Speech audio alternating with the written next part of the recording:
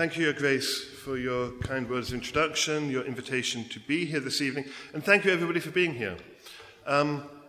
You can hear I'm not from America. Yes? I've been in America, 23 years, but I'm actually from England. Okay? I realized after a while that it really was beneficial to keep my English accent in America because I knew that whatever I would say, it would sound intelligent. It's such a benefit to have that.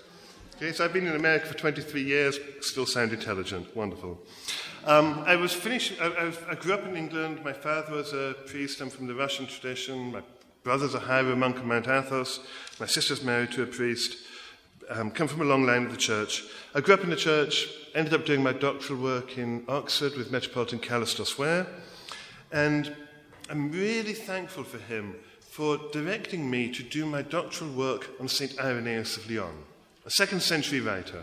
From Asia Minor, he's in France, and he's really, I think, the best writer altogether. I mean, the later fathers are okay, but he's really the best. With him, we have absolutely everything already there spoken about. But there are two things which I particularly have got from him and I think are especially important for us today. And one is, with him, we begin to see how Christian theology works, what kind of discourse it is, how it speaks. We really see him speaking Christian theology for the first time. Yes, before that, obviously, we've got the apostles, we've got the evangelists, we've got St. Ignatius of Antioch writing letters, but with Irenaeus, we've got the full theological scope, quoting all the books of the New Testament as Scripture, using a canon, a creed, appealing to apostolic tradition, appealing to apostolic succession, all these different things, with a vision of creation from the beginning to the very end, from the book of Genesis to the eschaton. Okay? All of that's there with him. So, what is Christian theology? And I think that in today's world, as we're increasingly in a post-Christian world, we no longer share Christian presuppositions with society at large. We actually stand to learn more from going back to that really early period, just to understand how we talk and what we're talking about. First point. The second point is his understanding of the human being. He says, he's got some really beautiful lines. And one of the lines which he says halfway through his work is exactly this. He says, the glory of God is a living human being. It's just beautiful. The glory of God is a living human being. He doesn't say human beings were created to glorify God. Yes, obviously we are. But he actually turns it around and says the very glory of God is a living human being. It's really beautiful. I think it's the most profound word said by any of the fathers. Of course, the question is, well, what does he mean by a living human being? And what he doesn't mean is what we speak about today, especially in America. Live life to the full, be all that you can be, all those kind of sayings that we have in our culture today. He doesn't mean that at all. So what does he mean? And clearly, what it means to be a human being is one of the biggest issues for us today. Yeah, in so many different ways, what it is to be human. Okay? We've got all kind of transhumanism, post-humanism, a whole bunch of weird and wonderful things going on. So 2 things from the ancient church that I've been working with the last 20 years or so, and then I'm going to explore some of those themes with you today. And then when we get to the end of it, I'm also going to maybe, depending on where we've got time and depending on your patience, talk about some things with regard to our culture and how what we found is at odds with our culture. Okay, so I'm going to start with the ancient church, move to the modern church. In all of this, however, I know that some of you have heard me speak before. Okay, I know that some of you have heard me speak over the last couple of days, some of you have heard me speak on YouTube and so on. And as you'll soon see, I like asking you questions because I want to see you think. So if you've heard me talk over the last couple of days on YouTube and you've heard me ask these questions, don't answer. Let other people answer. The point is not to show me that you remember what I said 2 days ago. If you don't remember, well, I'm in trouble. Yeah? But I want to help to just get our thinking going. Okay, so let's start. You've all got a handout, yes? Has everybody got a handout? We're going to look closely at the text on this sheet. I always give a handout when I give a talk, because I want to make sure that everybody takes away something from the talk. Okay? So you've actually got something to take away from the talk, whatever I may say. Okay, the first quotation, don't read through it just yet, just listen to me. The first quotation on the sheet is from the letter of the churches of Vienne and Lyon to Asia and Phrygia. It's preserved by Eusebius. HE means Historia Ecclesia, okay, the history of the church, Historia Ecclesiastica. The letter is almost certainly written by Irenaeus of Lyon. Okay, he came from Asia Minor. He was a disciple of Polycarp of Smyrna. Polycarp was a disciple of John, all going to be important later. He came from that background. He ended up in Rome, went with Polycarp to Rome about 155, went further on to Gaul, ended up being a bishop in Gaul, in Lyon. First he was in Vienne, then he was in Lyon. In the year 177, so 177 AD, there was a massive persecution of Christians in that region. Okay? And it's the first real persecution of Christians. Before that, we've got martyrs, but they're all individual martyrs. St. Ignatius, taken from Antioch to Rome to be martyred. Justin was martyred. Polycarp was martyred. Individual figures all around the Mediterranean. What we have here for the first time is the whole of the city persecuted the Christians and took them all to the arena, okay, to the amphitheatre. Then Irenaeus, I'm certain it's not actually said it's by Irenaeus, but you can take my word for it. It's by Irenaeus, and we can take it as the author of the letter. He wrote what he saw back to the Christians in Asia Minor and Phrygia. Okay, a lot of the Christians in Lyon were from Asia Minor and Phrygia, trade routes, immigration routes, all the rest of it. So he wrote back to tell their brethren back at home what had been happening. The letter was also sent to Rome so that they would know what's happening. Okay? So that's the context of the letter. Now, in the letter, which is preserved by Eusebius, book 5, chapter 1, it's fairly long, it's about 30 pages long. In that letter, the heroine of the whole account is Blandina. Okay? She's a young female slave, probably about 12, 13 years old, female and a slave. She's my heroine. I really wanted to call my daughter Blandina when we finally had a daughter, but my wife wouldn't have it. She said, Blandina just doesn't sound right in American. It'd be nicknamed, shortened to Blandina, something like that. It's not right. Never mind. She still is my heroine. More space is devoted to her than anybody else in the whole account. She's a slave.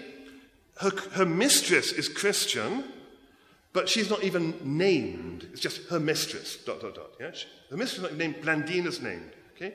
So the first question for you is, why is it important that Blandina, to whom most attention is given in the letter, is a young female slave? Why is that important?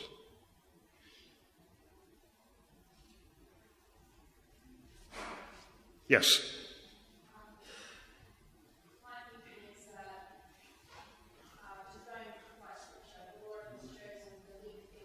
Okay, so there was a step before jumping to that, and the step before that is what? Young female slave. In terms of the ancient world, young female slave, she would be the weakest of the weak, yeah? The lowest of the low, okay? So the register, she's the weakest of the weak, lowest of the low. But to think about it, I'm not going to take you up. Why would, just hold it for a minute. Why would it be important that she's the weakest of the weak? Why would that be important? Somebody else, I know you know. Why would it be important that she's the weakest of the weak?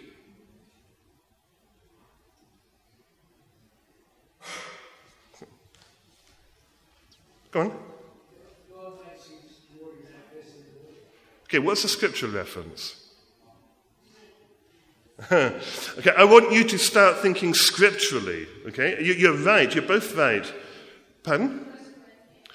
What's the actual word said there? What's the context?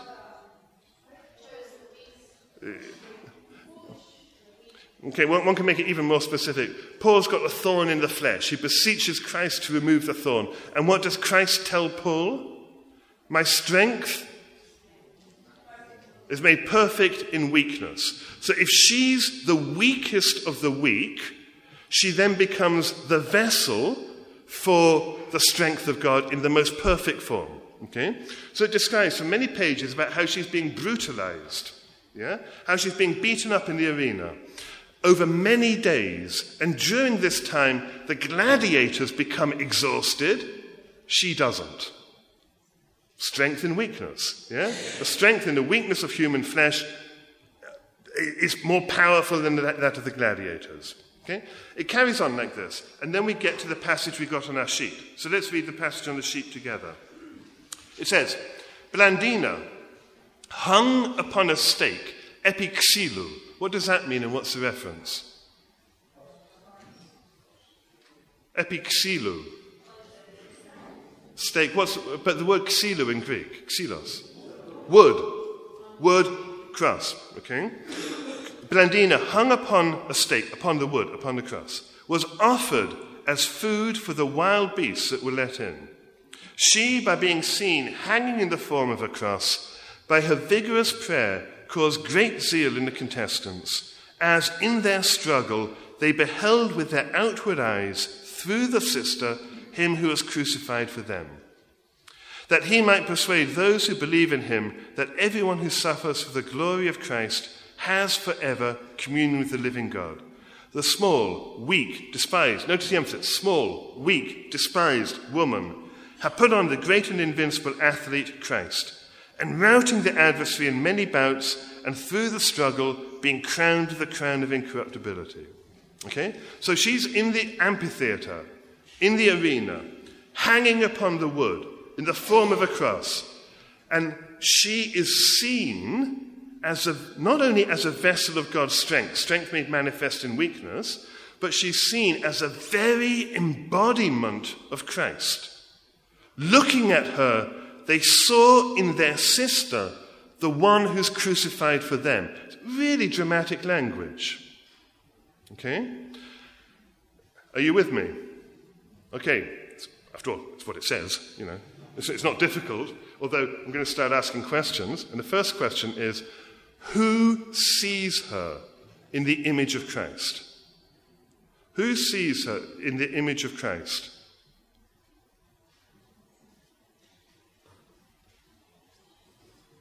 Who sees her? Pardon? Meaning who?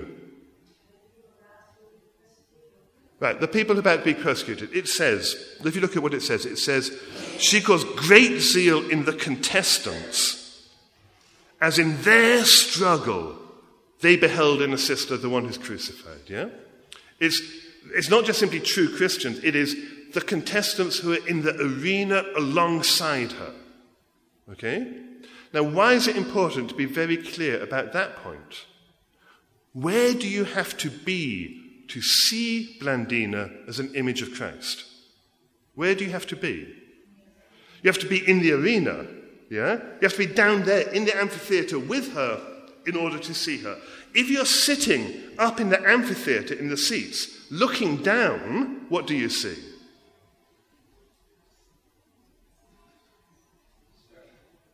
What do you see? What? No, what would you see? I'm asking, what would you see if you're sitting as a good Roman citizen, sitting down there? What would you see? You see a victim. You see a 13-year-old girl being brutalized for your amusement. Being killed for your amusement. So if you want to see her as an image of Christ, you've got to be in the arena. Okay, is that clear? Is that clear? What? It doesn't say anything about emotion. It just says, those in the arena looked at her as the image of Christ, as the embodiment of Christ, and by looking at her as the embodiment of Christ, they are given impetus, they're given zeal, they're given strength. Okay? Okay, are we clear about that? Where you've got to be? Okay, let's ask the question again. Who sees her as the image of Christ? Who sees You've heard me. Who sees her as the image of Christ? Pardon? Well, we just had that. We've just said that. We've just said that. The gladiators. Where do you get the idea that the gladiators look at her as the image of Christ? We said those in the arena, those being persecuted as well, they look at her, yeah? That's the first answer. I'm asking the question again, and I want a different answer. Okay? Who sees her as the image of Christ? Where do you get that from? You're making it up. I don't mean to embarrass you, but you're making it up. Where do you get it from? Who sees her as the image of Christ? Who sees her as the image of Christ?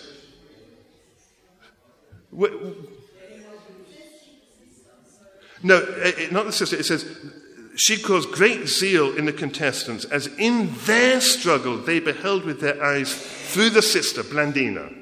Yeah? She's a sister to the other Christians. Okay? Who sees her as an image of Christ? The writer of the letter, Irenaeus. Yeah? It's not the wild beasts, it's not the gladiators. I mean, it doesn't say anything about that. But it is literally the author of the letter is the one who's writing this. It's Saint Irenaeus of Lyon, with his theological vision, his understanding of theology, his understanding of how God works in Christ. He's able to look at this spectacle and put it in these words, yeah? He's the one who tells us that the people in the arena saw her as the image of Christ. Okay?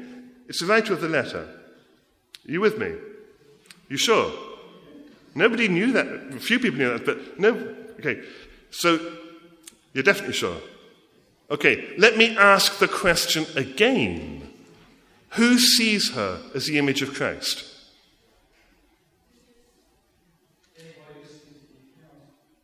Just turn it around slightly. Just be a bit more, 2 words. The reader. The reader. The reader of the letter is the one who sees her. We are the ones who see her. Yeah? We are the ones who, by virtue of Irenaeus' letter, can look at Blandina and say she's the image of Christ. Christ is embodied in her. Yeah? What Irenaeus has done is, if you like, give us a verbal icon of Christ. He's depicted her as an icon, as an image of Christ. He's done that in his words so that we are able to look at her, and we are the ones who look at her and see the image of Christ. Yes? Are you sure you're with me? The 3 steps that we've had to go. You've got to be in the arena. As we reflect on the text again, we actually have to recognize it's the author of the letter. After all, we only know what those in the arena saw because the author tells us. Yeah? And then as we reflect again, once we recognize it's the author of the letter who sees this, we can then conclude, well, in fact, it's us who see it, the readers of the letter. Are you sure we're good on this?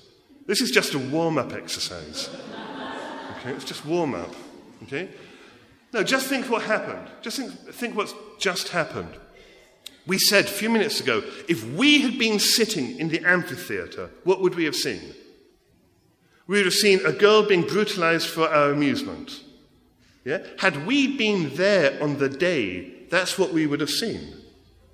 But now, 2,000 years later, we are the ones who are looking at Blandina and seeing her as the image of Christ. Yeah? The 2,000 years have just been jumped over. We are the ones who are looking at her. Had we been there on the day, we wouldn't have seen it. Yeah, what's going on with that? Isn't that fascinating? Yeah? Had we been there at the day, we would have seen a young girl being killed for our amusement. We might have been led to say, well, why would she do that? And we might have been led to conversion by that. But had we been sitting there, we wouldn't have had the categories to know she's the image of Christ. Yeah? But now, 2,000 years later, we are the ones who are looking at her. Okay? So time, we've just transcended 2,000 years of time, just like that. Okay? Are you with me? Okay? You don't mind time travel? Okay. Okay, the letter then carries on about how she's brutalized on the cross and so on. And then it continues. with the next part of that quotation. Now, when it says, through their continued life, the there, plural, it means Blandina and Attalus. A young slave boy called Attalus, the two of them, okay? And now look at this sentence. This is just really striking.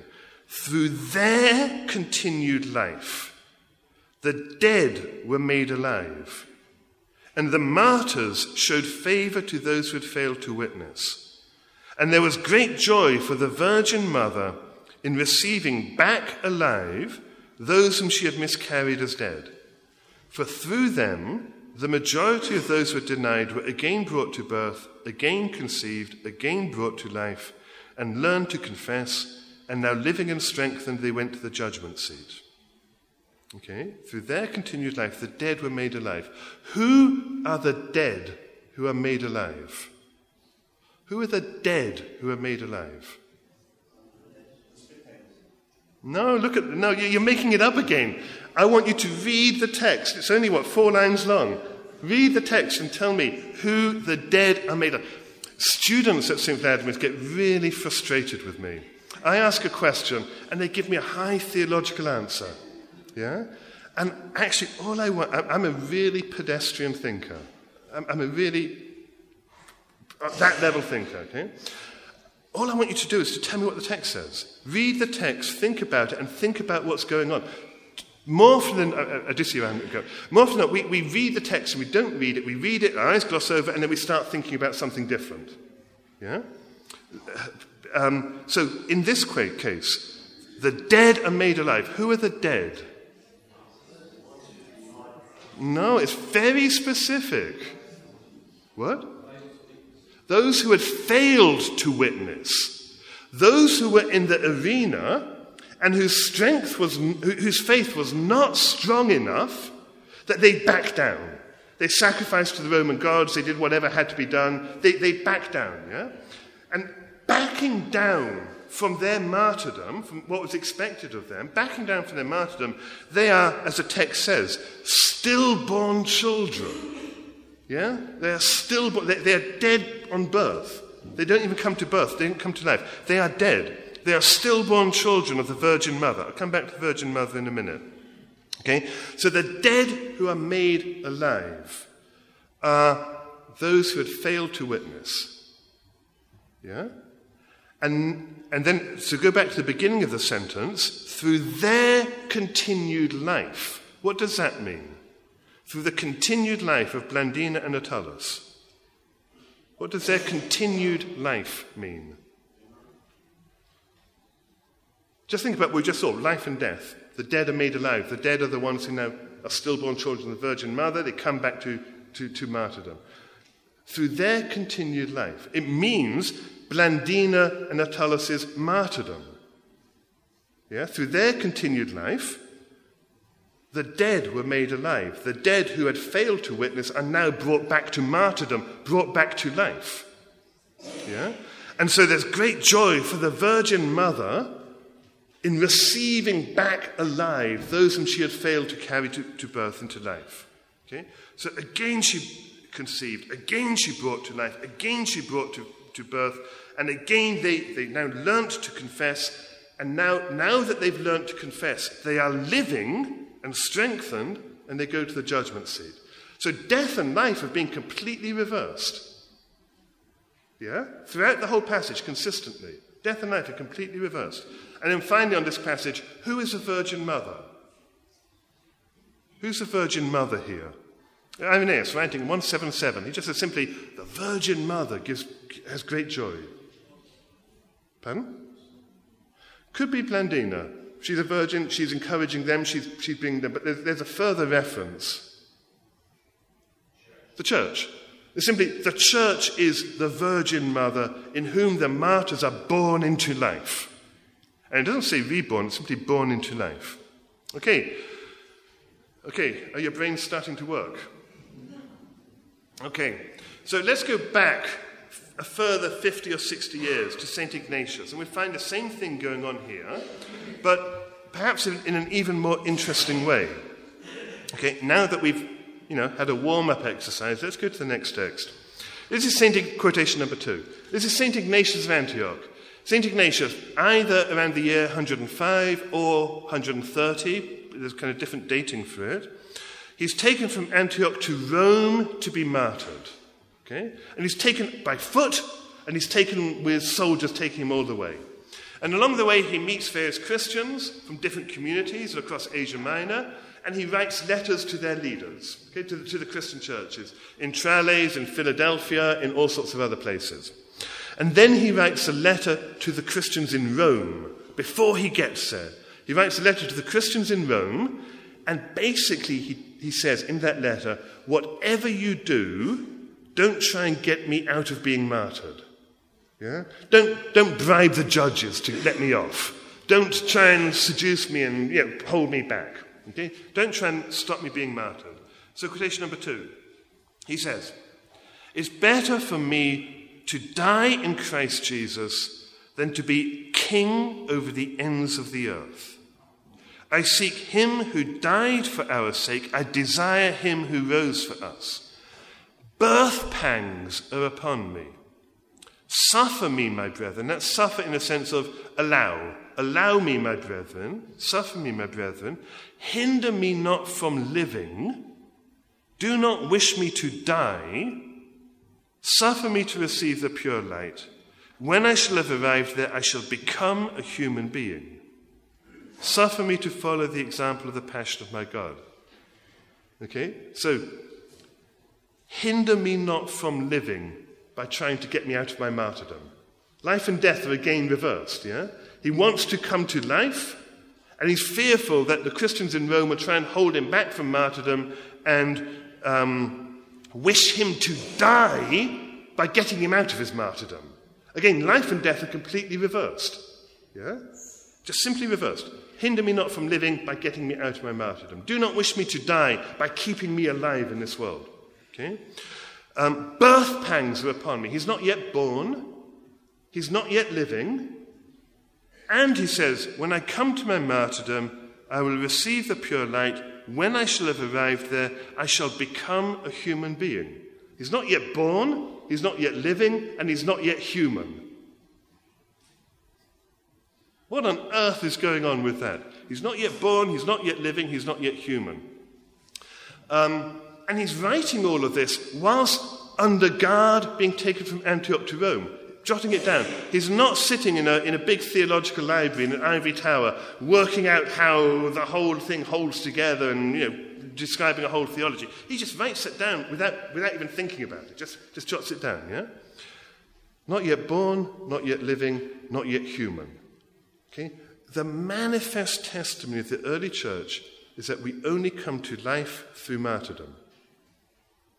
We're not yet living, and we're not yet born. We talk about the martyrdom, the death of the martyrs as being what? Their birth. Yeah? From the earliest times, the death of the martyrs is their birth. Not their rebirth, their birth. Okay? So what does it mean then? What would it mean to think consistently like the early fathers did? That we are not yet born, we are not yet living, we're not yet human. What would it mean to think like that? Where does that come from? And what would it mean to think like that? Well, on the one hand, it's actually really quite easy to start to think like that, because when you reflect about it, we think that we are free living human beings. Who here doesn't think that they are free living human beings? No, we all think we're free living human beings. But think about it. Do you really have freedom? Yeah? There's a line in one of Dostoevsky's novels called The Possessed, where one of the characters says, nobody asked me if I wanted to be born. Yeah? Nobody asked me if I wanted to come to this world. I've got no choice about the matter. Yes, we think we've got freedom because I can choose between having a cup of coffee or a cup of tea, and we think we're free because we can choose between one or the other, as if that freedom really amounts to anything. I've got no freedom about my existence. I was thrown into the world. No choice about the matter whatsoever. No freedom. Yeah? And I'm thrown into the world in a way in which whatever I do, I will die. Yeah? No matter how good you behave, no matter how healthily you eat, no matter how whatever it might be, guess what? You're going to die. You're as good as dead. You've got no freedom and you're dead. Okay? We see where it's coming from. It's really quite obvious, quite straightforward. You've got no freedom and you're dead. Okay? The question about the human being is kind of interesting, but we'll get to that. But you can see immediately how one might think. You've got no freedom, you're dead. Whatever you do, you will die. You have no choice about the matter. You're thrown into the world with no choice, into an existence in which whatever you do, you will die, period. Okay. I hope I'm not breaking some bad news to anybody here. If you haven't thought about that already, yes. Okay, we've yet to get there. Okay, so I want to reflect, take a step back further. We went from Irenaeus in 177 to Ignatius in 107. The background for all of this, and especially the idea about becoming a human being, lies actually, obviously, in the Gospels. Okay? Clearly it lies in the Gospels. The question of life and death, conquering death by death, all that kind of thing, lies in the Gospels. But in order to be very specific about how that's so, I mentioned that Irenaeus was a disciple of Polycarp, was a disciple of John. There's something very particular about John's Gospel, which I think will take us further into all of this. But before we do that, we have to understand the other Gospels, Matthew, Mark, and Luke, in order to understand the Gospel of John. Okay?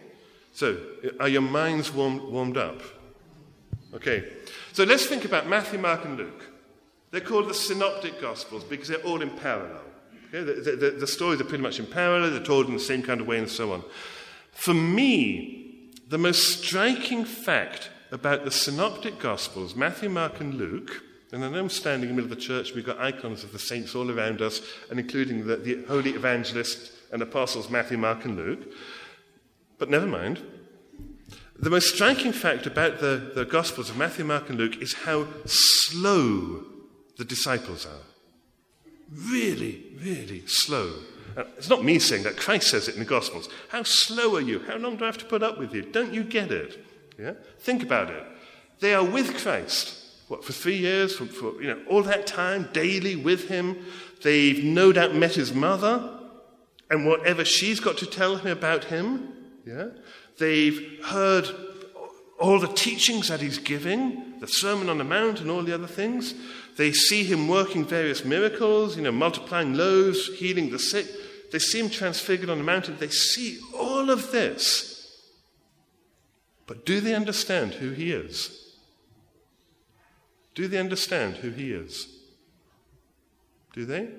There's one place before the Passion where one of the disciples makes a full confession of faith about who Christ is. Who and where? Peter, where? Pardon?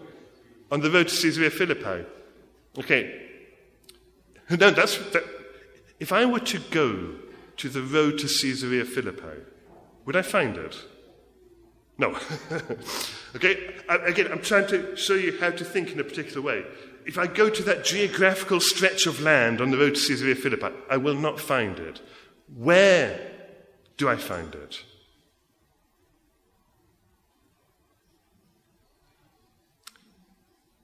In Matthew 16. It's an obvious question. Again, I'm a really pedestrian thinker.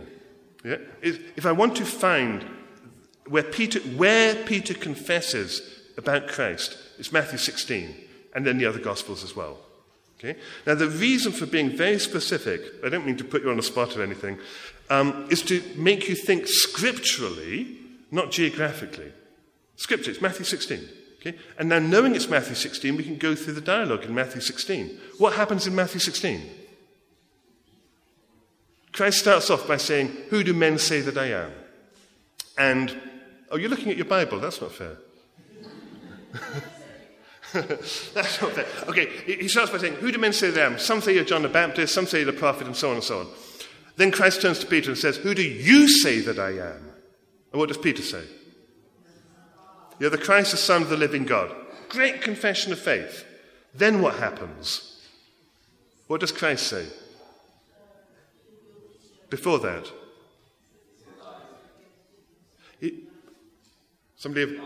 No, before that. He says, you did not know this by flesh and blood, but by a revelation from the Father. Again, we're back to that question of flesh and blood. Had we been there in the amphitheatre, we would have looked at Blandina and seen flesh and blood. Yeah? Christ is now telling Peter, you did not know this, that I'm the Christ, the Son of the living God, by flesh and blood. It's not by physically seeing me. 6 foot tall, 5 foot tall, 100 pounds, 200 pounds, whatever it might be, crooked nose, whatever it might be. Okay? Not by seeing this, but by a revelation from the Father, an apocalypse of the Father. Yeah? Pardon? Well, it's a revelation from the Father. Okay? That by which you know it. And then what does Christ say to Peter? Yeah, you are Peter, Petros, on this rock I'll build my church. Whatever you bind, whatever you loose, will be bound and loosed in heaven. The gates of hell will not prevail against it. Okay? Then what does he say? By the way, Peter, I've got to go to Jerusalem to suffer. And what does Peter say? No, that's not what he said. If only he had. He says, that will never happen. I'm not going to let that happen. And what does Christ say? Get behind me, Satan. Just think about it. The only disciple before the Passion, who makes this confession of faith about who Christ is, and has then said, I'm going to build my church on you. The gates of hell will not prevail. You're Satan. Yeah? He doesn't say, Peter, stop being tempted by Satan. Yeah? Or, Satan, get out of Peter, or something like that. He says, get behind me, Satan. Okay? Why does he address Peter that way? Because Peter tried to stop Christ going to suffer. Yeah? You can really say that Satan is anyone who gets between Christ and the cross. Trying to understand Christ in any other way, Satan. You're dividing, you're separating Christ from the cross. Okay, so the one time before the Passion when one of the disciples makes a full confession of faith about who Christ is and is told, you did not know it by flesh and blood, but by revelation from the Father, he's misunderstood. Okay? It's the exception which proves the rule. Okay, so the disciples just do not get it. And not only do they not get it, what happens when it comes to the Passion? When they see Christ on the cross, what do? They run away. What does Peter do? Denies him. I don't know the man. Yeah? When it comes to seeing the empty tomb, what happens? The women turn up at the tomb early in the morning, and what do they say? They say, what's happened? Yeah? They say, it's empty, and they say, what's happened? Has somebody stolen the body? They don't understand by seeing the empty tomb. The empty tomb is ambiguous. What does it mean that it's empty? Seeing an empty tomb doesn't prove anything. Has somebody stolen the body? Yeah? It takes an angel to explain the empty tomb, saying, don't you remember what he said? That he would rise from the dead, now go and tell his disciples, and that he will meet them in Galilee. The women go back and tell the disciples, and what do the disciples say? They don't believe it. You got up too early this morning. You're crazy. You don't know what you're talking about. Okay? Then, when it comes and they encounter the risen Christ, what happens? Every encounter with the risen Christ, they start off by not recognizing him. There's always some kind of turning point, yeah? And that turning point is really essential. There's a turning point by which they come to understand him, okay? And we could do this with every single resurrection account, but I'm just going to stick with Luke 24. The two disciples on the road to Emmaus, okay? We know the account. The two disciples on the road to Emmaus. The risen Christ turns up. How long has it been? How long has it been? 3 days? Yeah, it might be 6 or 7, I don't remember, but it's a short period of time. Okay? Do they recognize him? They meet the risen Christ, and not only do they not recognize him, what do they say to him? They say, who are you? Who are you? Are you a stranger? Haven't you heard what's been going on? Haven't you heard about this Jesus figure that we were following, and we thought he was going to save us from Roman rule and all the rest of it, and he went and got himself killed? Yeah? And then some of our company went to the tomb and they found it empty, and we've got no idea what's going on. Okay, that's what they say. Okay? Obviously, I'm playing it up a little bit. I like playing it up. In case you haven't gathered, I really like being provocative. I'm going to get more provocative later. But I'm doing it in order to make a point.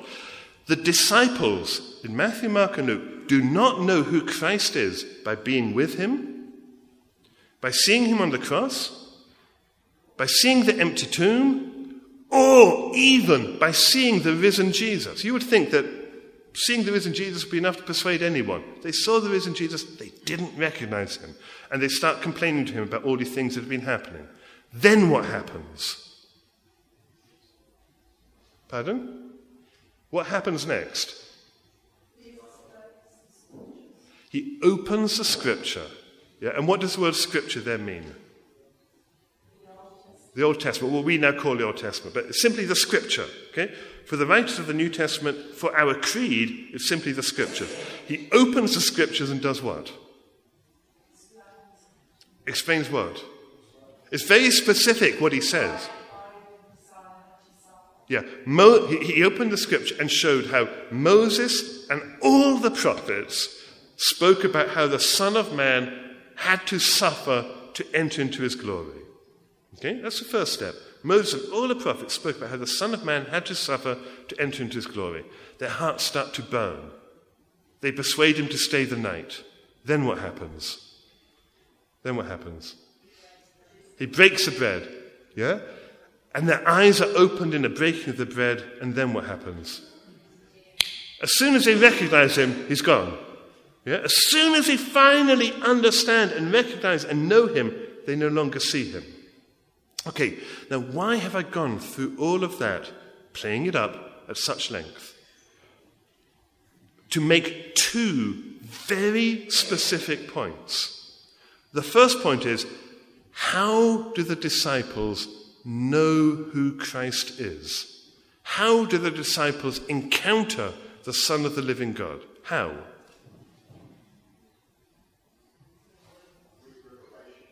Pardon?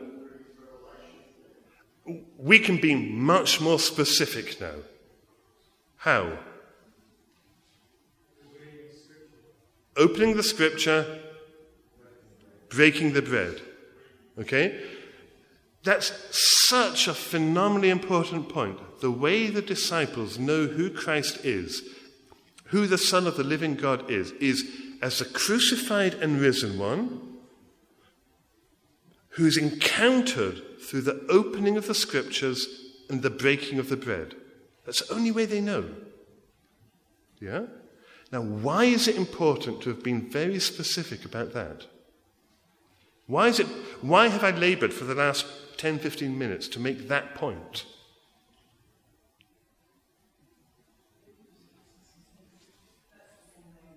That's what we do. When we're in church, Virgin Mother, when we're in church, what do? We open the scriptures, we break the bread. Yeah? We open the scriptures in the readings. So when I talk about opening the scriptures and reading the scriptures, I'm not talking about modern exegesis. I'm talking about opening the scriptures, the readings, the homilies, the hymnography, the iconography, the ritual, the space. All of that is an opening of the scripture. Yes? The space of the church is constituted by the opening of the scripture.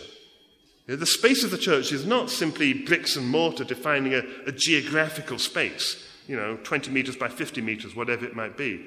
The space of the church is constituted by the opening of the scripture. The space of the church, if you like, is a matrix of scriptural fabric. Hymnography, ritual, iconography, all the different things, readings, homilies, all the different things. Yeah? You're with me on that point. Okay? Does anybody know what the word matrix comes from? It's a Latin word meaning mother. It actually means womb. So we talk about matrix as being kind of the interweaving of different things, yeah, which is the interweaving of the opening of the scripture. Yeah, that's where I used it. Ritual, hymnography, iconography, the whole space is a matrix like that. But the word matrix, and I use it intentionally, means womb. So when we're in church, we're in the womb of the Virgin Mother, enabling us to be born into Christ. Okay? So when we come to church, the scriptures are being opened in all these different ways, and it culminates in the breaking of the bread. And what do we do when we break the bread? What do we do when we break the bread? Again, my answer, my thought is much, much more pedestrian. We eat it. Just straightforward. We eat it. We consume it. Yeah.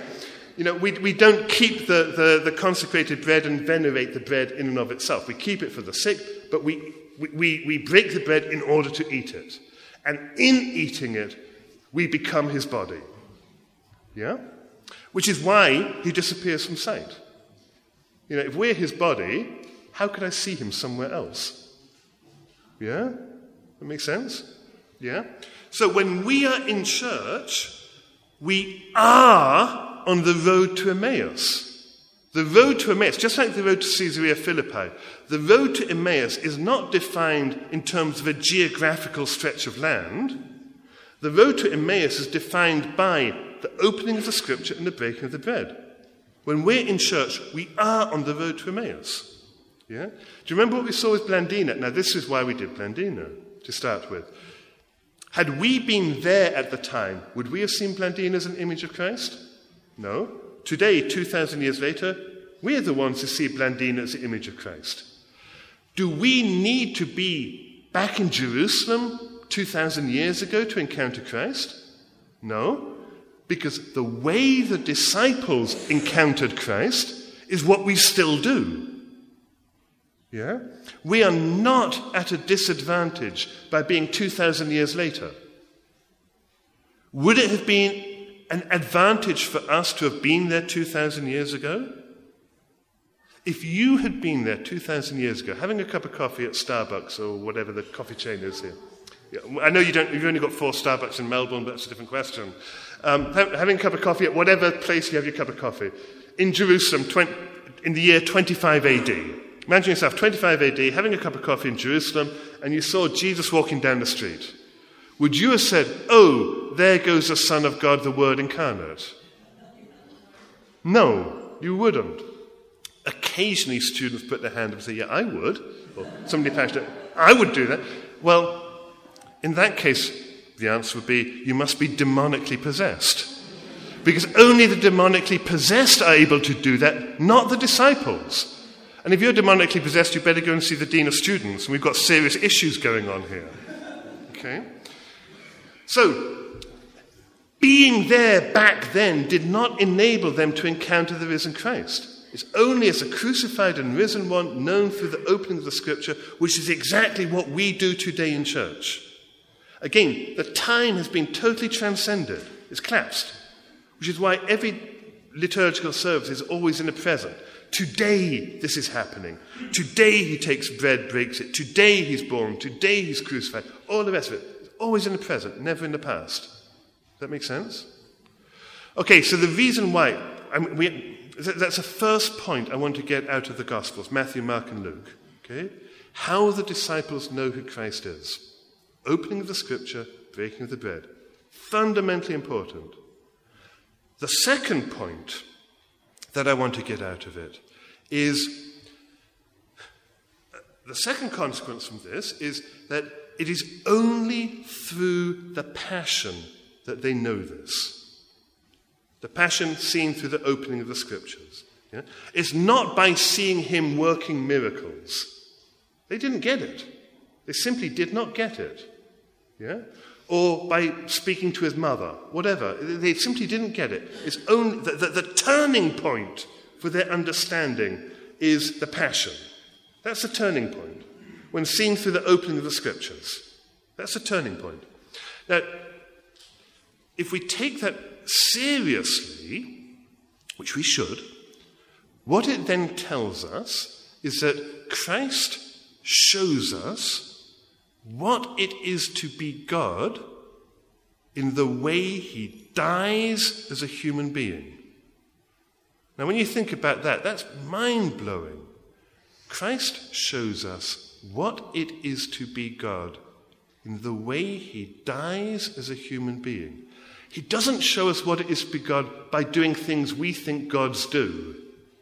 Yeah? You know, if you ask most people, what do gods do? They'll say, I don't know, throw lightning bolts, yeah, move mountains, or if I pray hard enough, maybe God will come down and get me a bigger car, or whatever. That's the kind of thing we think gods do, and we pray to these gods in order to get these kind of things. No, Christ shows us what it is to be God in the way he dies as a human being. Yeah?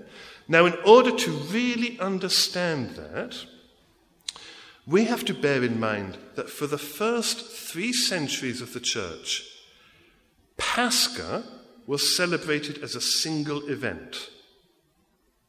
After the 4th century, after Constantine, when you've got a Christianized Jerusalem, you can have a liturgy of space and time. You can go over here for the entry into Jerusalem, Palm Sunday. You can go over here for the foot washing. You can go over here for the Last Supper. You can go over here for the crucifixion, over here for the burial, over here for Ascension on the Mount of Olives. You can have a whole liturgy of space and time. But that's not so till after the 4th century. Before that, you just have a single event called the Pascha. A way of thinking about it would be like pure white light. Imagine pure white light. Yeah? You put it through a prism and you get a spectrum of colours. And that's really good because it enables you to appreciate each colour in its distinctiveness, in its particularity. But you have to remember that it holds together as pure white light. Okay? This putting it through a prism happens over history. You start to get Holy Week services by the 4th century. You then start to get the Feast of the Nativity. You start to get all the different feasts. And eventually you end up with a full liturgical calendar.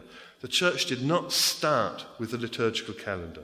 It started with the Feast of Pascha and the Lord's Day on Sunday. And then gradually it develops. Okay? Pascha. Okay, so a single event. Now we now have inherited, and it's really good that we've inherited, this whole liturgical calendar. But because we've done that, we're likely to misunderstand it. How often have you heard it said, for instance, that Western Christianity focuses on the sorrow of Good Friday. Eastern Orthodoxy knows the joy of Pascha. How often have you heard that said? Yeah? More than once, I suspect, yeah? That is simply wrong. I don't know who said it, but that's simply wrong. That's like saying Christ died because he's human, but because he's God, he's able to get himself out of the grave. Well, that'd be really great for him, but it wouldn't help anybody else. Yeah? That would split apart the one Christ. Yeah? The human does this, the divine does that. The church is very kind to us in this way. The church makes sure that we spend how many days preparing for Pascha? 40 days in Lent, and then Holy Week, yeah? And a few weeks before Lent, just so that we can make sure we really get into gear before we've got the 40 days, and then we've got 40 days after Pascha to make sure we get the point. Yeah? The church is really telling us this is the centre of our faith and everything. Okay? And not only that, but then the church gets us to do something really repeatedly. Yeah? Quite often in the church, as you know, we do things repeatedly. And the point is that we're doing it repeatedly so that we pay attention. We really get the point. The trouble is that when we do things repeatedly, we tend to switch off. It just becomes words. Well, what is it we do repeatedly from Pascha onwards? We sing the Paschal Troparion. And what does it say? It says, Christ is risen from the dead, trampling down death by death. How does Christ conquer death? By death. It's not Christ conquers death by resurrection. Christ conquers death by death. By dying as a human being, he shows us what it is to be God, conquering death by death. Okay? Absolutely vital. we still, even now, we celebrate the crucifixion on one day, the burial the next day. What do we call the Sunday? What do we call it that Sunday? We call it Pascha.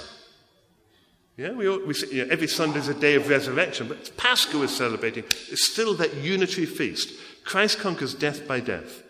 Now, why is that so important? Okay, that's the point. So we had the knowing Christ through the opening of the Scripture and the breaking of the bread, and then the centrality of the Passion. Christ shows us what it is to be God in the way he dies as a human being. Why is that so important?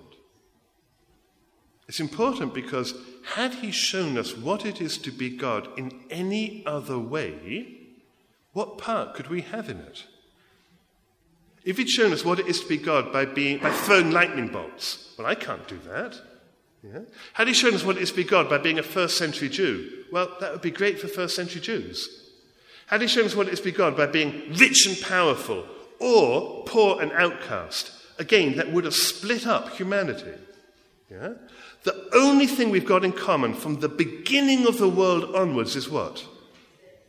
That we will die. So what he's done, as we said earlier, I'm thrown into this world with no choice, into an existence in which whatever I do, I will die. I'm a passive victim of death. Yeah? What Christ has done is to conquer death by death. He's turned death inside out so that rather than being a passive victim of death, I can actually take up my cross and die.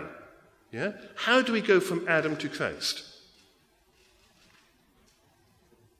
Through death, through sacramental death, through baptism, by taking up our cross. Another way of putting it, this is the way that Paul does it, the Apostle Paul in Corinthians 15, playing off Genesis. He describes the first human being, Adam, as being animated by a breath of life. God takes the clay from the earth, breathes a breath of life into it, and he animates it with a breath. The last Adam, Christ, is not a breath of life, he's a life-giving spirit. Corinthians 15 gives us a life-giving spirit, yeah? So we come into existence, like Adam, with a breath of life. Well, a breath is transitory. A breath will expire. A breath will end. We will exhale and we will expire. Yeah? What do we do with our breath from the very first breath we take? What does a baby do with the very first breath it takes? Cries. And what's it doing in crying? It's saying, pay attention to me. Yeah? Give me food, give me hunger, give me warmth, give me comfort. Pay attention to me, look after me. From the very first breath we do everything we can to preserve our breath. Yeah? Just think about how much time we spend eating healthily, exercising, doing all the different things we can in order to extend our lives and preserve our breath. Yeah? Well, what does Christ say? The basic law of life, what does Christ say? He says, if you try and preserve your life, you will lose it. Yeah? If you try and preserve your breath, through all of these things, you may extend it for a few moments, but you will still die. Yeah? You know, we often reduce the gospel to saying that Christ has destroyed death. Yeah? Is that really true? No, he's converted death. Is there anybody here who's not going to die? No. The better New Testament language is Christ has destroyed the fear of death that has held us bondage. From the beginning, we've been fearful about death. And what we've done is to do everything we possibly can to preserve our life. And we still do it in almost everything we do. Yeah? Try and extend our life to live healthily, exercise, eat better, build up a bigger fortune that we can retire and comfort, and all the other kind of things we do to preserve our life. Well, in doing that, out of a fear of death, we commit ourselves ever more to death. If, on the other hand, so Christ says, if you try and preserve your life, you will die. What does he say on the other hand? If you lose your life for my sake, for the gospel, for the kingdom, for the Father, for your neighbor, if you lose your life, what? You will gain it. Yeah? So if instead of using our breath to try and preserve our life, if we use our breath to die to ourselves, to say, I'm not going to live for myself, I'm going to take up the cross and live for my neighbour, for Christ, for the kingdom and everything else. If we use our breath to do that, then we are already living a life which cannot be touched by death because we've entered into it through death. We've only started doing that. To the extent we live by taking up the cross, we are already living a life which cannot be touched by death because we've entered into it through death. Okay? So what Christ has done through the Passion is turn death inside out. What was once the end and I'm a passive victim, I am now able to be the one who actively uses death. Taking up the cross, dying to myself, living for my neighbour. And in doing that, we saw earlier that I've got no freedom and I'm thrown into existence in which whatever I do, I will die. No freedom, no life. Yeah? But if we take up our cross, what we're now able to do is to voluntarily die to ourselves in an act of self-sacrificial love for our neighbour, for Christ, for the kingdom. Yeah? So we've now made freedom and love the very basis of our existence. Yeah? Well, freedom and love as a base of our existence, that is what it is to be God. God is love in this total freedom. Through death, we've got our entry into the very life of God himself. Christ has shown us what it is to be God in the way he dies as a human being. Well, we can do that as well in him. That makes sense? You with me so far? Okay, so we've touched on death and life and birth, all kind of things. Let's go to the Gospel of John and think about the Gospel of John for a minute. It's not on your sheet. Don't do it. I'm talking out of... yes. Yeah, absolutely.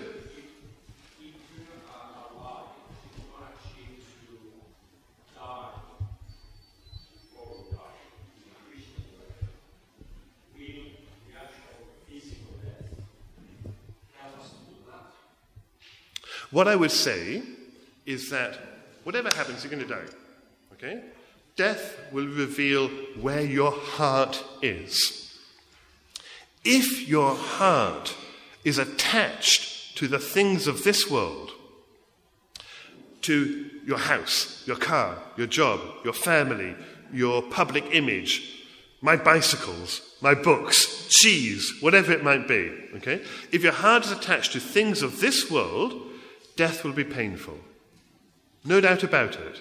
You don't even have to appeal to afterlife experiences or anything like that. Death will be painful because it will be a separation from that which you love. Death will be painful because it will be a separation from that which you love. Yeah?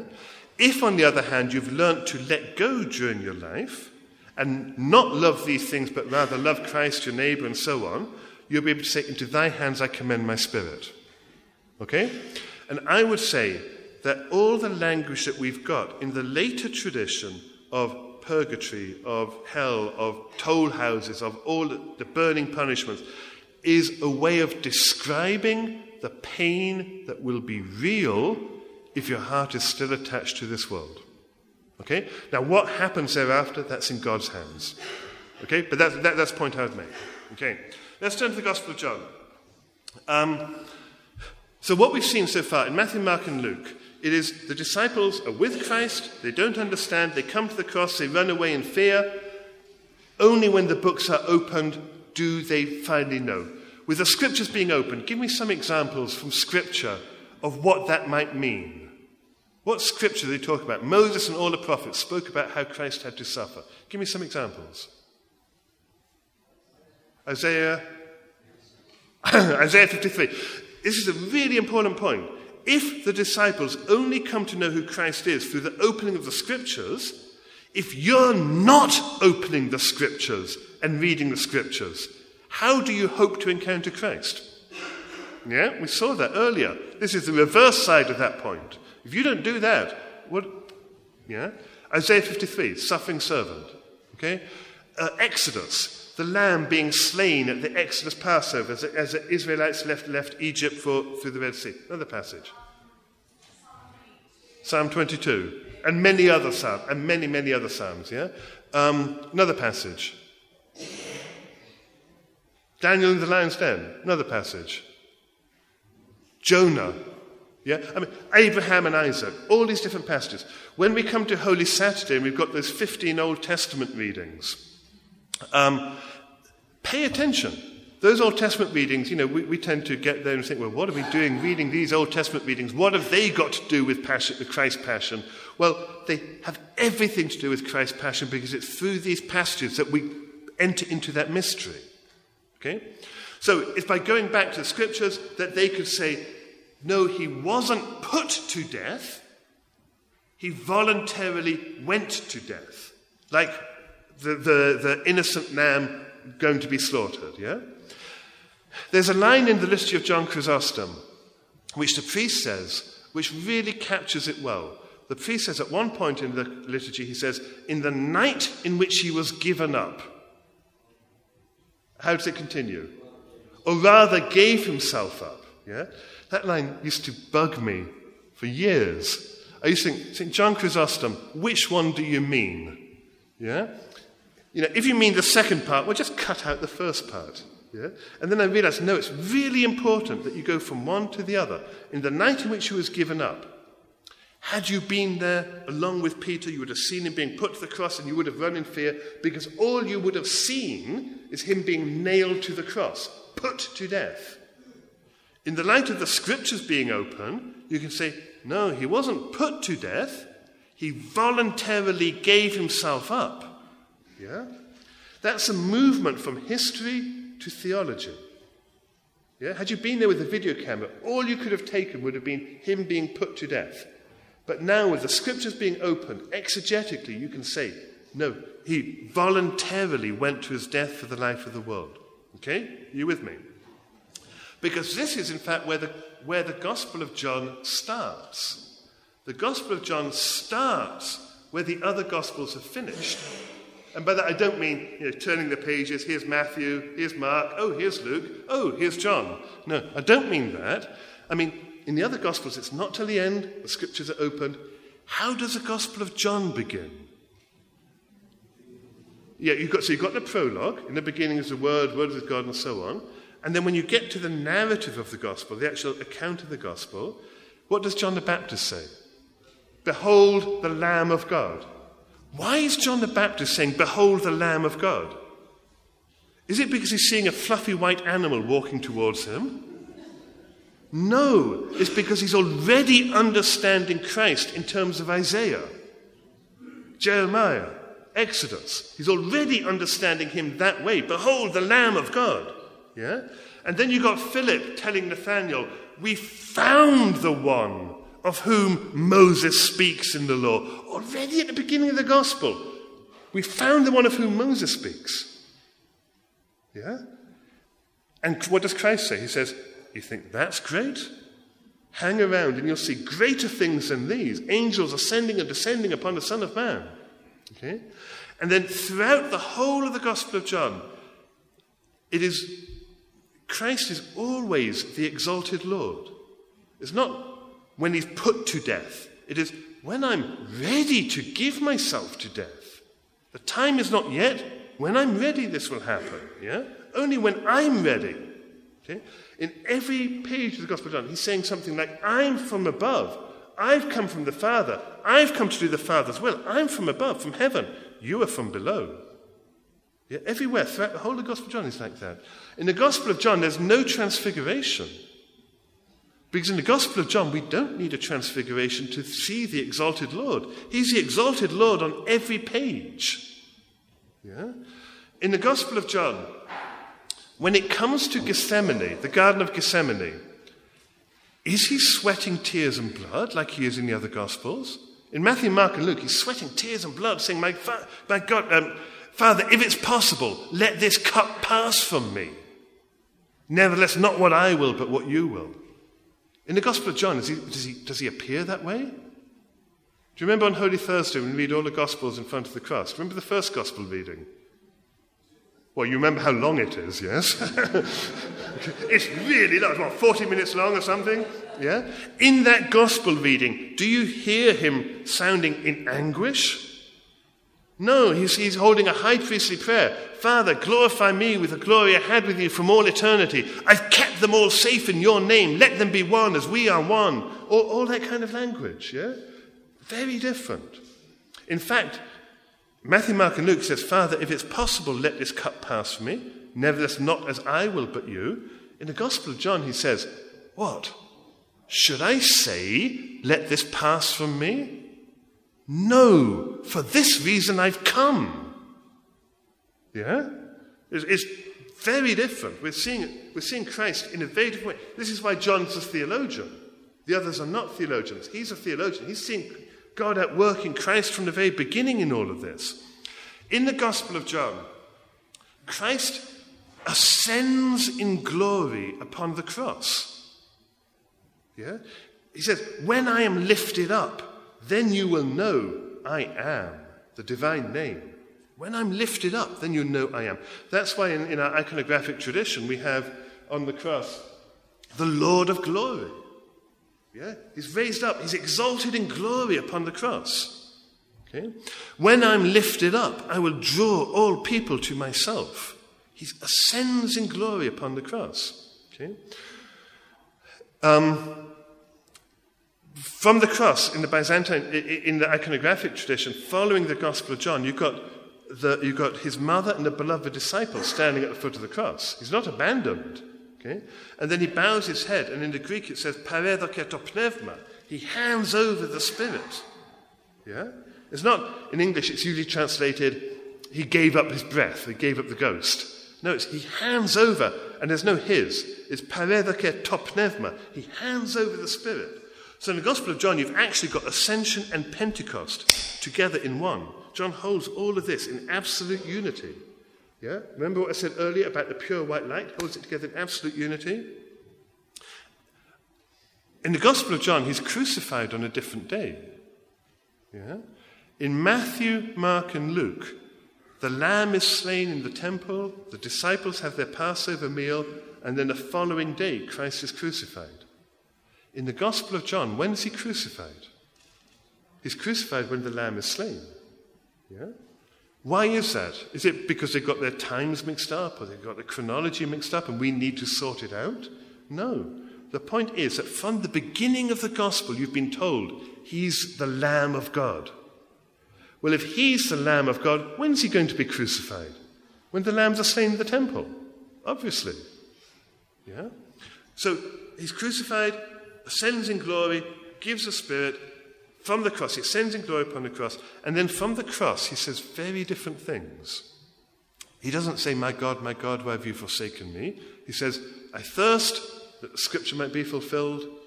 He then says, woman, behold your son, behold your mother. And you've got all that thing about that, the mother, the virgin mother. And he doesn't say, mother, here's somebody who's now going to look after you, now I'm gone. He says, woman, behold your son. A beloved disciple standing by the foot of the cross puts on the identity of Christ. Yeah? In that way. And then, I could spend a whole evening talking about that one, but let's just finish with this one. He then says, it's finished. Tetelestai. Yeah? Not just it's finished, it's come to an end, I'm dead. It's finished. It's brought to perfection. It's completed. Well, what's brought to perfection and completed? Okay, we tend to say, the work of salvation, God's work, this, that, and the other. But I think it's actually much, much more specific. The Gospel of John is in parallel with Genesis. Okay, how do they both begin? Enachi. Yeah? In the beginning. Both texts begin in the beginning. And in fact, John is playing off Genesis all the way through. Okay? But think about the first chapter of Genesis. What happens in the first chapter of Genesis? God says, in the beginning God made heaven and earth. How does he do that? He speaks everything into existence. He says, Let there be light, there is light, it's good, end of the day. Let there be a firmament, there's a firmament, it is, it's good, end of the day. Let the waters be gathered, let the lands be separated, let there be plants, let there be animals, it is, it's good. He speaks everything into existence. Yeah? He speaks everything into existence with an imperative. Let it be, it is, it's good, it's done. And then having spoken everything into existence, what does he say? No. He does something different. Having spoken, let it be, let it be, let it be, it is, it's good, it's done. He then says, let us make. It's a project. Yeah? Everything else is spoken into existence. Let it be, let it be, let it be, it is, it's good, it's done. If you like, that's the backdrop. That's the scenery on the stage in which God is now going to work. This is his project. It's the only thing about which he deliberates. Yeah? It's the only thing he takes counsel, and it's said in a subjunctive, not an imperative. Let us make a human being. It's a project. Yeah? And I would say this is, in fact, what is finished when Christ on the cross says, tetelestai, it's finished. Okay? And the clue for that, well, we saw that with Ignatius, but the clue for that is just before Christ goes to the cross in the Gospel of John, and only in the Gospel of John, what does Pilate say? What does Pilate say? Idou or anthropos. Yeah? So you've got scripture, behold the human being. Eke homo, behold the human being. So you've got scripture starting off, let it be, let it be, let it be, backdrop.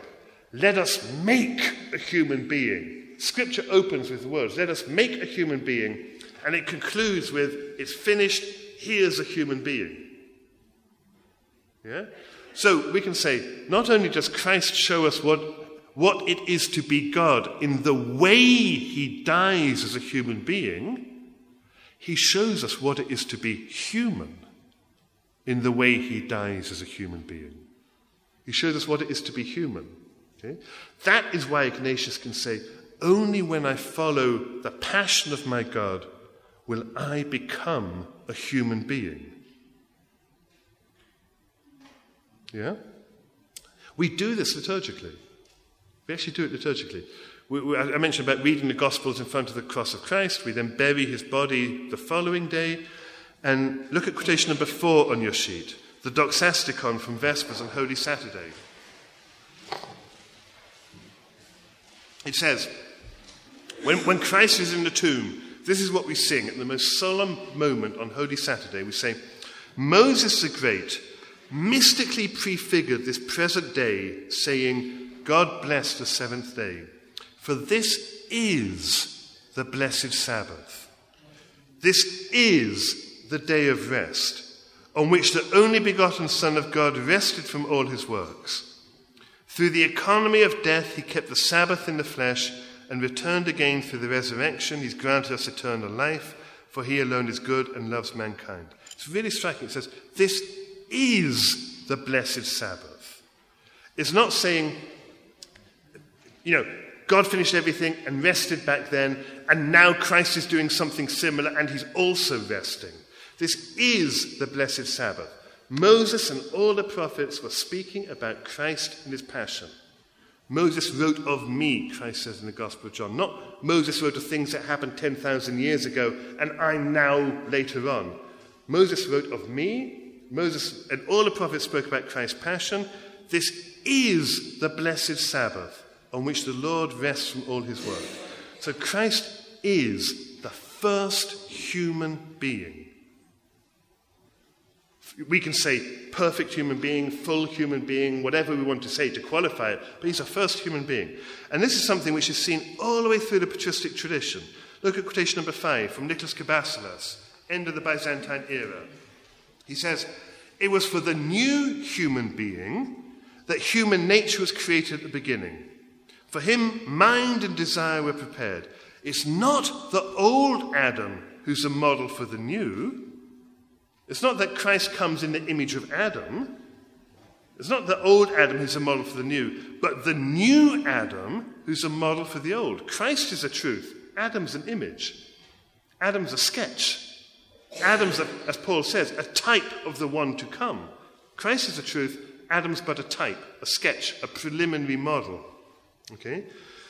Where am I? For those who've known him first, like us, the old Adam is the archetype because of our fallen nature.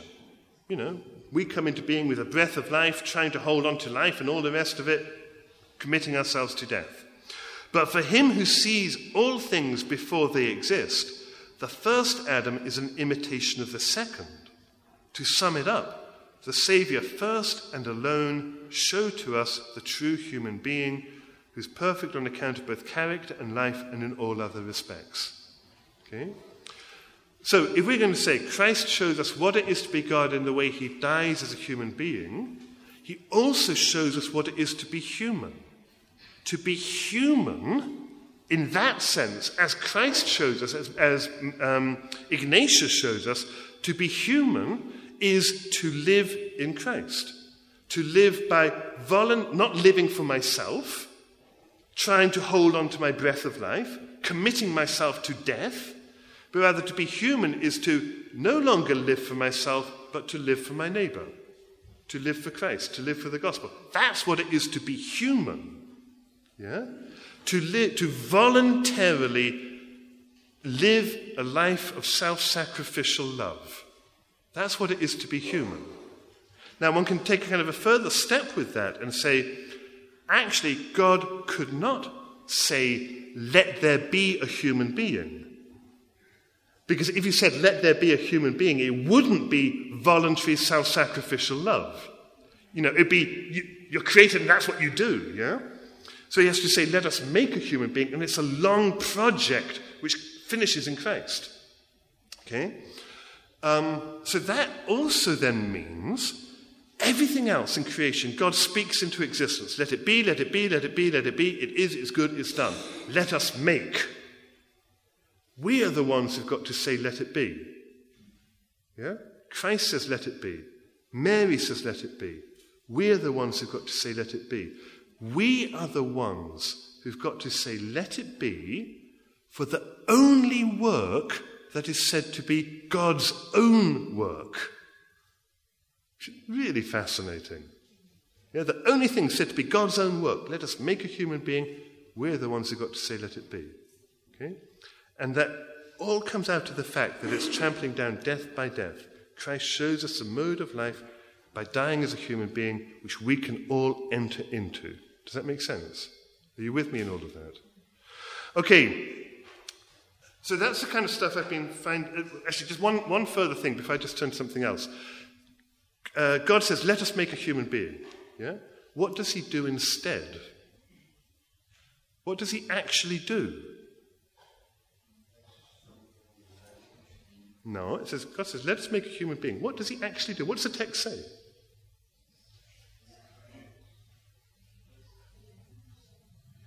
He makes males and females. Yeah? Males and females are not necessarily human beings. We've seen human beings is that which we're called to become by living a life of self-sacrificial love.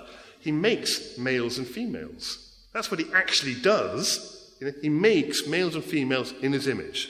Yeah? Why does he make males and females? If his goal is to make a human being, why does he make males and females? This would be a talk for a whole other evening, okay? Next time I come back, I'll talk about males and females.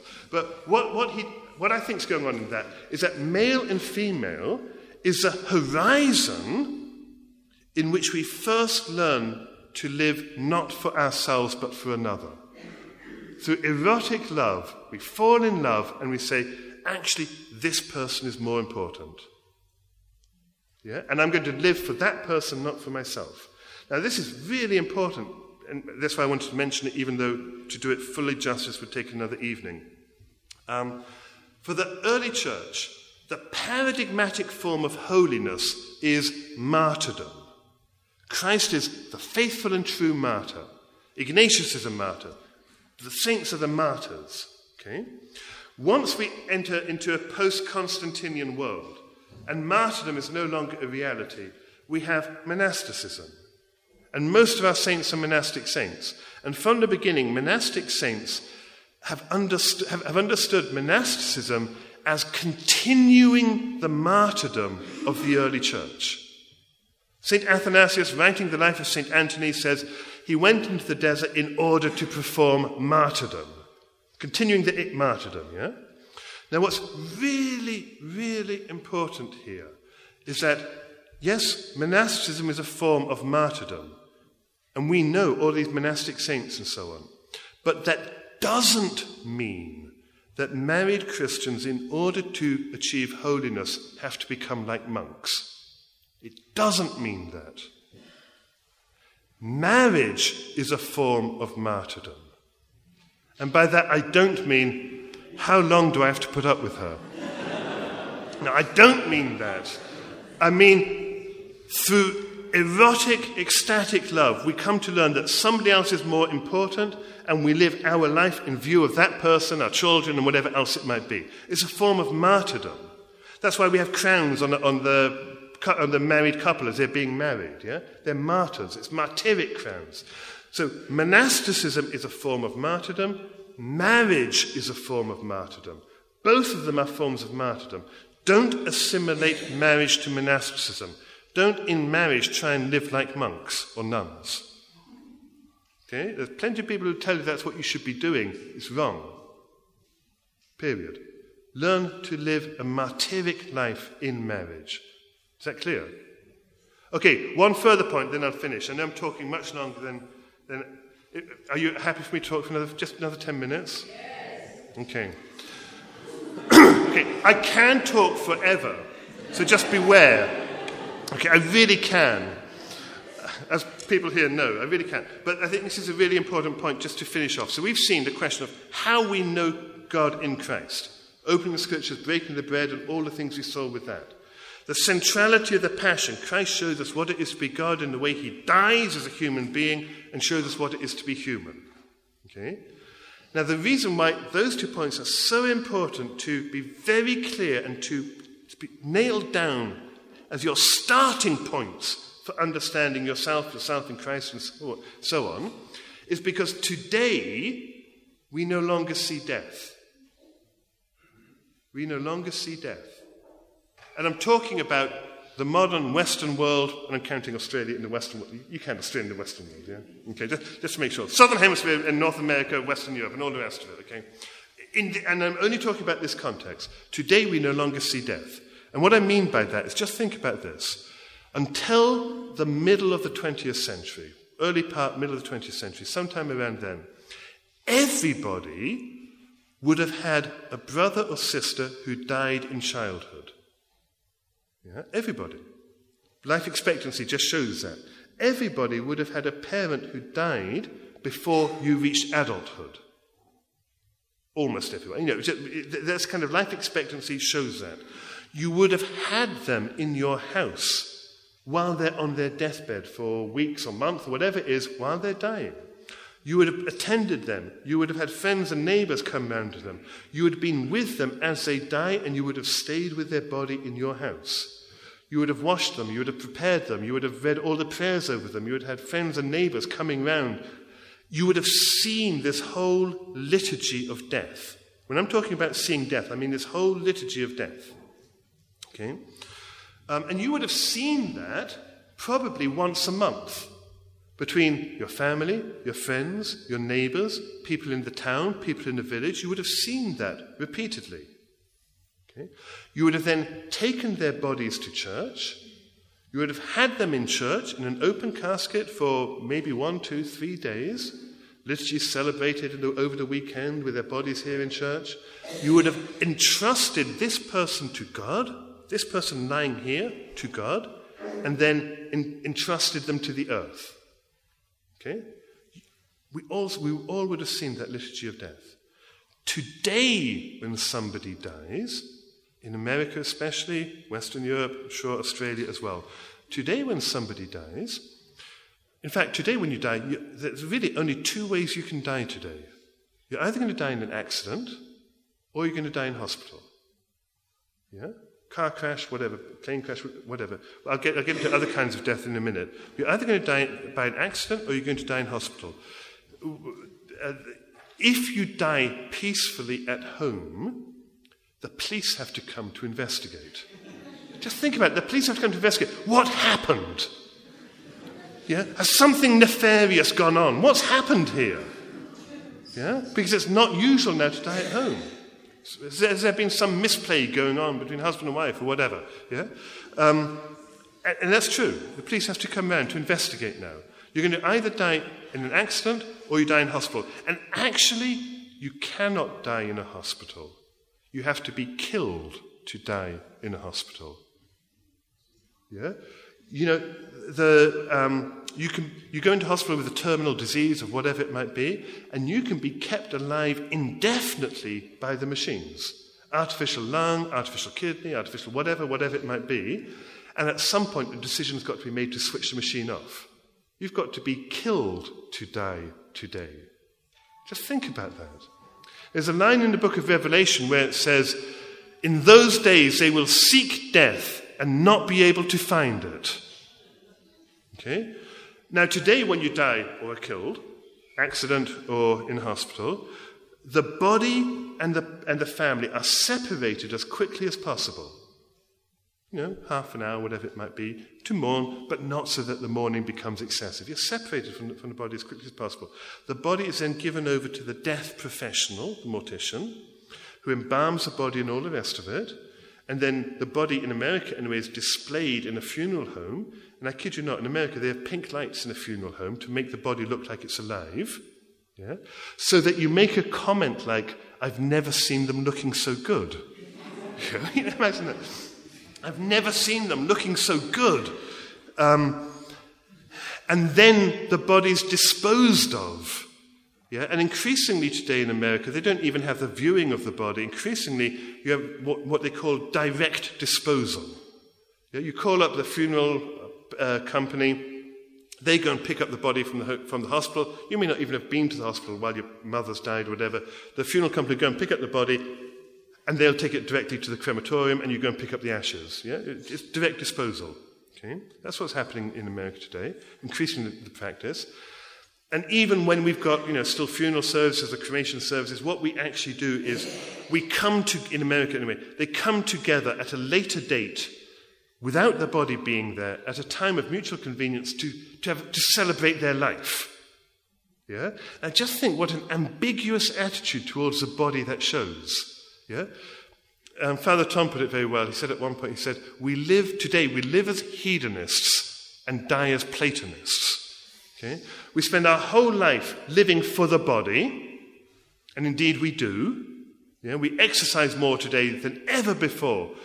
How much time and attention do we spend being concerned about the food that we eat so that our body can be healthy? More than ever before. We are more preoccupied with our body today than ever before. We live as hedonists. And then as soon as we die, we say, well, the body's not really them, dispose of it. Let's come together without the body being there and celebrate their life. Yeah? So that's what I mean by saying we do not see death today. And not seeing death, we've got seeing all sorts of other kind of death. We have cartoon death in computer games. We have cartoon death in Hollywood films. And there is abysmal death going on in the world around us. How many people are dying? How many thousands, hundreds of thousands of people are dying from hunger, from starvation, from war, from natural calamity, from all those different things. Refugee camps and all the rest of it. Horrific. But we only see it on television screen. Yeah? We do not actually see death. And as Joseph Stalin said, one death is a tragedy, 100,000 deaths is a statistics. You can't deal with it. Okay? We do not see death today. Is that clear now, what I mean by that? I think that that's the most radical change ever in human existence. Yeah? I'd like to exaggerate, but I don't think I'm exaggerating this time. Every culture throughout the whole of history had to deal with death in an immediate way. Whatever kind of rituals they developed for it, whether like the Vikings or the Chinese or whatever, they had to deal with death in an immediate family way. We don't. Yeah? We don't see death today.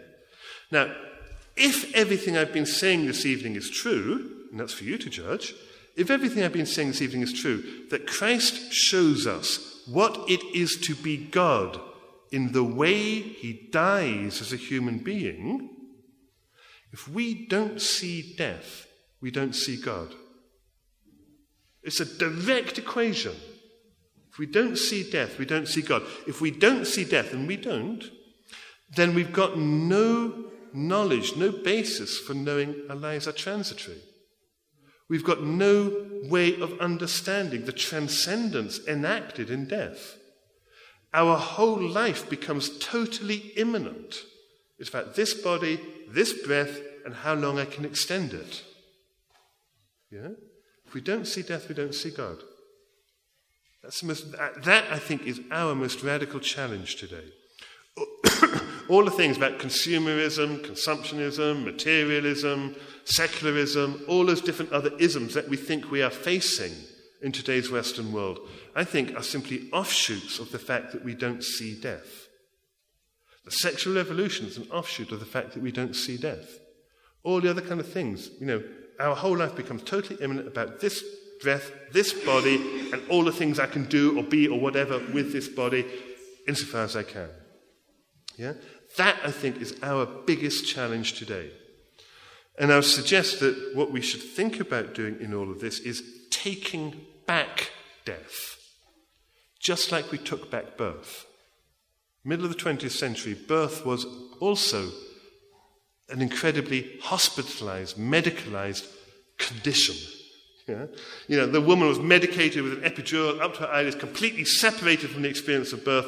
The father, the parent, the relatives could not be there while she's giving birth and all the rest of it.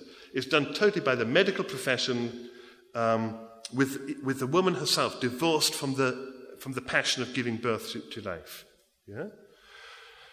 We've taken back birth. We have done. We're now able to. Fathers are able to be with their wives as they're giving birth. You're able to give birth at home. You're able to give birth without being drugged. I mean, all these different things. We've taken back birth. We've also got to take back death. The desacralization of the ends of life lead to the hedonization of life. No doubt about it. If we desacralize the ends, we've got no basis for knowing God. Okay?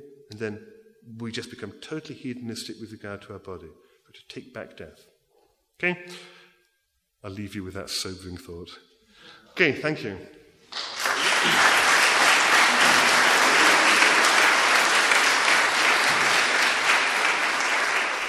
It's 9:25. I said I was going to speak till 9 o'clock or something, but I find it really difficult to stop speaking. And I did ask you for that matter. I've also asked you plenty of questions, and there have been times when people have asked me questions. We can have some time for questions. I'm happy to take questions. Or we can break up and talk informally as you like. If anybody wants questions. And what I really like is no questions, because it either means one of two things. Either it means that everything I've said has been totally clear and intelligible and straightforward, and nobody's got any questions about anything. Or it means that everything was totally unintelligible, and you haven't understood a word of what I've been saying for the last 2 hours, and you've got no room for questions. Okay, question way at the back. I saw my father die. Mm-hmm. You said before that we don't see people die. Yeah, right. I also, my earliest memory is my grandfather's funeral, being with him as he died and all the rest of it. When I said that, I was using a particular kind of rhetoric to show where the rest of the world is today and where we are increasingly going ourselves. Now, clearly, that is a generalization, and we still have that experience with us. Let's hold on to it. Okay? Okay. There's also a lot that one would have to say about death. If you turn over the page and look at the quotation at the top of page, quotation number 7 at the top of page 2, because it's really important. Okay, I'd be happy to talk till midnight to get through everything else that needs to be said about death. But I think what I would want to say is summed up in the passage from John of Damascus, St. John of Damascus, used in the funeral service, where it says, I weep and I wail when I think upon death, and behold our beauty, fashioned after the image of God, lying in the tomb, disfigured, dishonoured, bereft of form. Okay? I weep and I wail. You know, that's our reaction. Okay? But then it carries on. O marvel, or paradoxon in Greek. What is this mysterion? Which befalls us? Why have we been given over unto corruption? Why have we been wedded to death? Of a truth as it is written by the command of God who gives the departed rest. So do you remember how we from the synoptic gospels to the Gospel of John, in the night in which he was given up, no rather gave himself up, the movement we had to do from one to the other, we have to do the same movement with seeing death. On the one hand, I weep and I wail. Right and proper reaction. But that reaction has got to be transcended in this, oh marvel, this mystery which befalls us. Okay? Movement from one to the other. Seeing it within the economy of God. Okay? And there's a whole lot that would need to be said about that in order to understand what it means fully to see death. But I would hope that you've got an intuition of what I was trying to say in that. Somebody else round the back there had a question? Why does it have to be physical death in which you see God? Like, why does it have to be actual death? Don't you see God in people dying to themselves and sacrificing themselves for each other? Yeah, okay. So we start off our transition from Adam to Christ. Basically what we're talking about here is a movement from Adam to Christ, yes? We come into the world with the breath of life, egocentric, all the rest of it. We turn away from that and say, I'm not going to live like that. I'm going to live by taking up the cross, voluntarily dying in Christ and so on. Okay? And we start to do that, and we learn how to do that. But the interesting thing is that, and I don't know how else to put it, but until our actual death, we remain caught in the first person singular.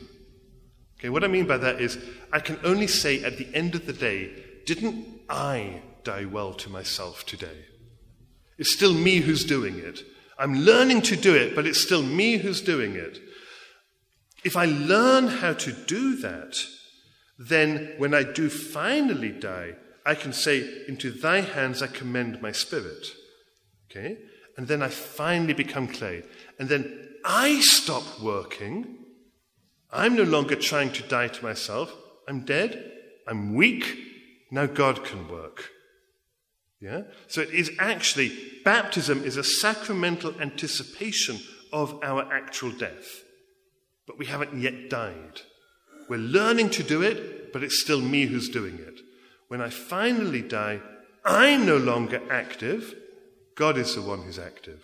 I'm no longer the creator. He's the creator. Yeah? And there's some really interesting passages in Scripture and the Fathers which point to that. So, for instance, quotation number 10 on your sheet. It's from the Vespers, from the psalm we use at Vespers. It says, when you take away their breath, they die and return to the dust. When you send forth your spirit, they are created, and you renew the face of the ground. May the glory of the Lord endure forever. May the Lord rejoice in his works. I think we always hear it backwards. We hear God creates us and gives us life, and eventually we'll die. But actually it's the other way around. It says God takes away our breath so that we die and become dust and earth and clay. And then he sends forth his spirit, and he says, and they are created. Actually, in the Greek, it's a future, ktethesunde. They will be created. That comes at the end. Okay? So we tend to think of God takes clay at the beginning and that we were clay at the beginning. I don't know about you, but I've never been clay. Yeah? We actually become clay when we die. That's when God takes a clay and creates us. Ktethesunde, they will be created. Okay? So what starts in baptism, because it is always ever me that's doing it, thereafter, will culminate in me finally saying, to thy hands I commend my spirit. I stop working, then God can finally work. So it does culminate in death. Just like the whole thing, as we saw, starts with Christ's death and victory over death by his death. Okay, can you speak loudly?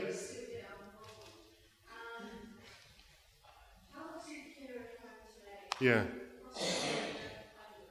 I didn't catch it. You do it, yeah. So palliative care is an absolutely wonderful movement. Absolutely wonderful. Yes.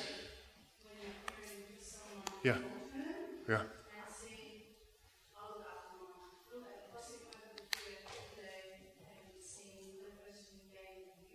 Yes.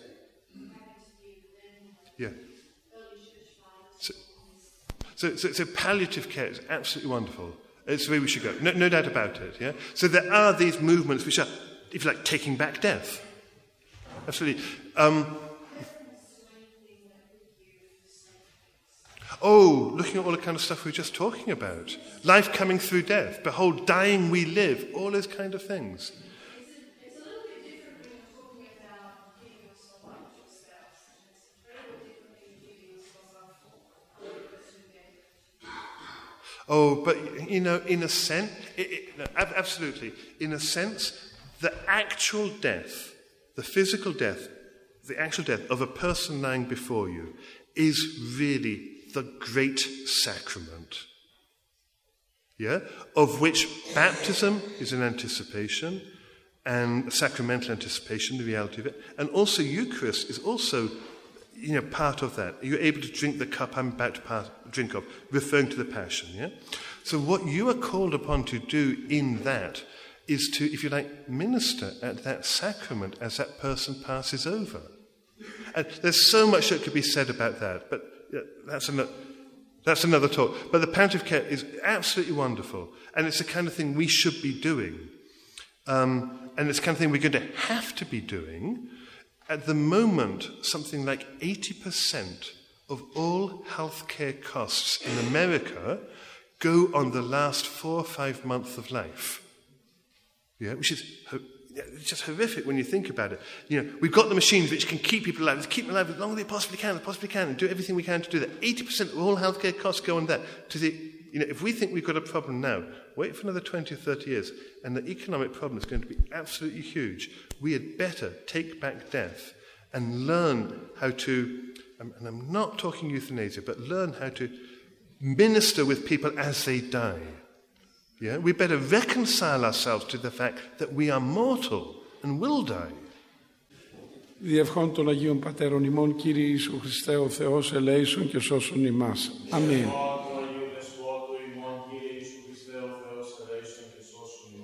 Αμήν.